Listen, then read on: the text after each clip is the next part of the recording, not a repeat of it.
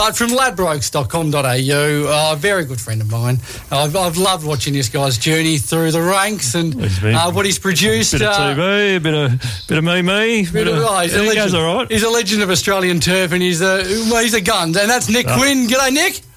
Jack, where are you blokes? I'm at the Flower Drum like you told me. I've got the wine list here. The entrees are coming out shortly because what's going on? I thought we'd be having dinner by now because I'm led to believe that was as one quote, the debt of a small nation on the Melbourne Cup we're going to celebrate. I might have had a little bit thanks to another company that's probably ready for a buyout now, I would think, given the... Although the favourite didn't get up, if that had, you would have been able to buy it out. But I'm actually 2 for 2 with that betting company's little gimmies. So very happy. Very happy indeed. So maybe I'll wait another half an hour or 45 for you blokes to get because I tell you what, I can just see the duck out the back, and that has got Jack's name all over it, I reckon. No, on my way. I had to come up and get a special bottle of red then, and so we're still up in the valley. Come on, lads. Speed it up. So, Nick, tell us about yesterday, mate. Extraordinary race and Gold Trip. Well, sort of surprise winner in the end. Yeah, he was quite a betting drifter on race day. Following the barrier draw, he was $15 into 11, but then on race day, eased from 11 out to 21.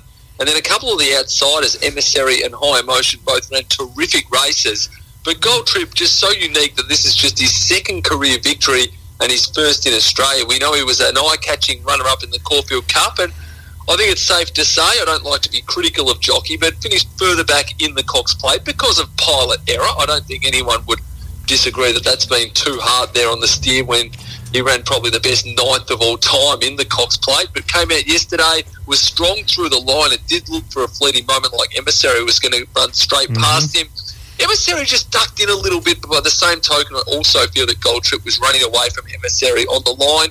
And Gold Trip, a terrific winner and could potentially be back in 12 months' time. And I think we might have seen another horse yesterday that could potentially be back in 12 months' time in the Melbourne Cup. Now, this is a horse that won race number 2 on the program, the Macca's Run. If I keep saying the Macca's Run, hopefully I'll get a coffee sponsorship. But White Marlin, a spectacular-looking horse and absolutely bolted in.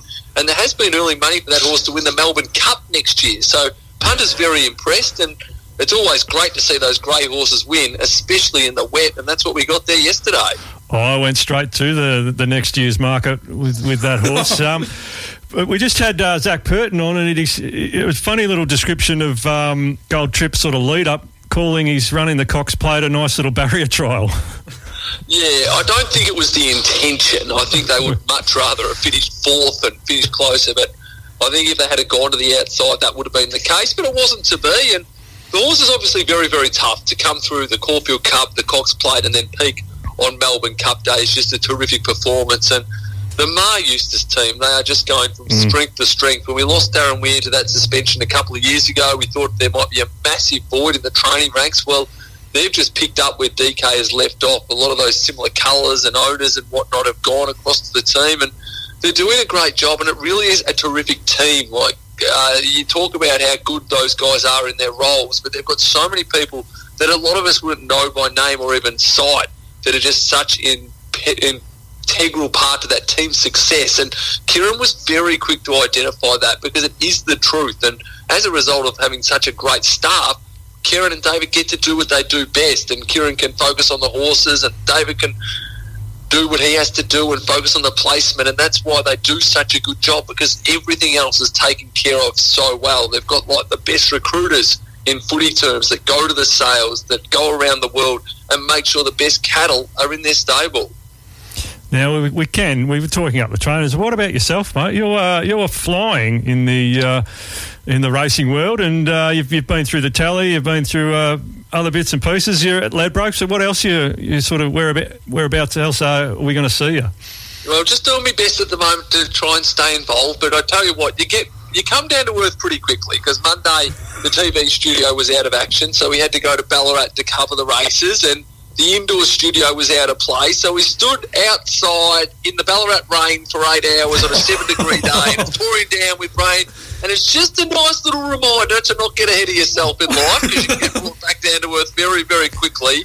but a lot of the trainers and jockeys did find it very humorous. That's where we were situated. And Calvin McAvoy, terrific trainer, but he did come up to me and say, just be careful, I think your hair dye is starting to run in that rain. So everyone was just having a little jab at me, so you take it on board, but it was good fun, it was good banter. It seems to be a very enjoyable sort of industry with a lot of good personalities. Who do you go to for your tips, though? Look, you're spot on. It's a great industry to cover. And the reason it's so good is every time you're doing something, it's positive. Now, you think about AFL media.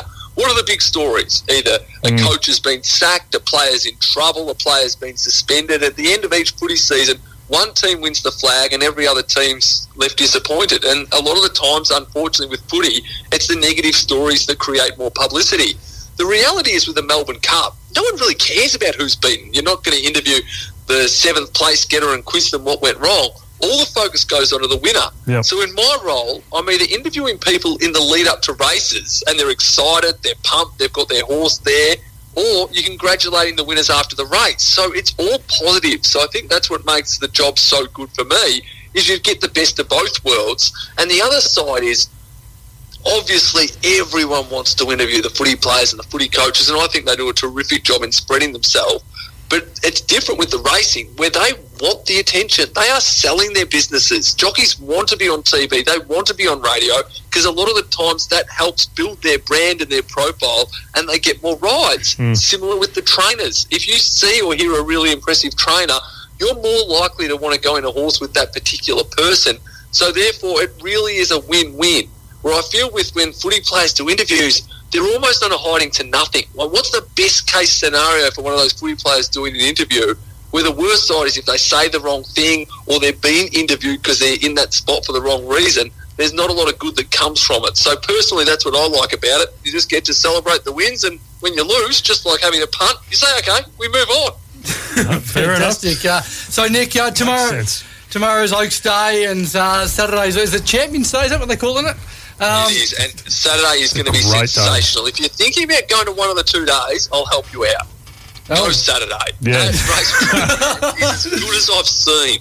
Very good. Now tell us, have you got any tips or any insight into who wins the Oaks tomorrow, and then perhaps some of Saturday's races? Go on, Waz, get your pen and paper out. Yep. Yeah, well, mate, I'm asking Waz. He's just spent half the show talking about his batting at 100% with a certain betting agency. I want to know if he's going to go 3 from 3 on something tomorrow. Oh, well, probably not. I did have a look. I'm a Robbie Griffiths fan, so I don't even think he's got a runner, but no, I'm not sure yet. I heard you were on the show. I was waiting for you. All right, I'll take charge then. Okay. Yeah, thank you. We'll head to Saturday. I think Saturday's a better betting program. I'm going to give you 3 tips. One of them's at double-figure odds. The other, they're short, but they should be winning. Now, race 6, number 1, Nature Strip. The best sprinter in the world. He had his colours lowered last start in the Everest, and as a result, he's a backable price tomorrow. Saturday. He's $2.10 with Giga Kicks $6. Now, Giga Kicks, the horse that won the Everest. For mine, they are way too close together in the market. More than happy to bet at double my money there on Nature Strip. The other one that looks a really good bet is race 8, number 7, Animo. The Cox Plate, when it goes to Flemington, he's 4 from 4 this preparation. He faces a similar field that he comfortably beat in the Cox Plate, and he'll win again for mine. That's race 8, number 7. And before you get stuck into me only tipping favourites, I've got one in the last at $12 that I think will be winning. Race 9, number 14, Hypothetical. Hypothetical is real, like the little gag there. Feel free to pitch that one.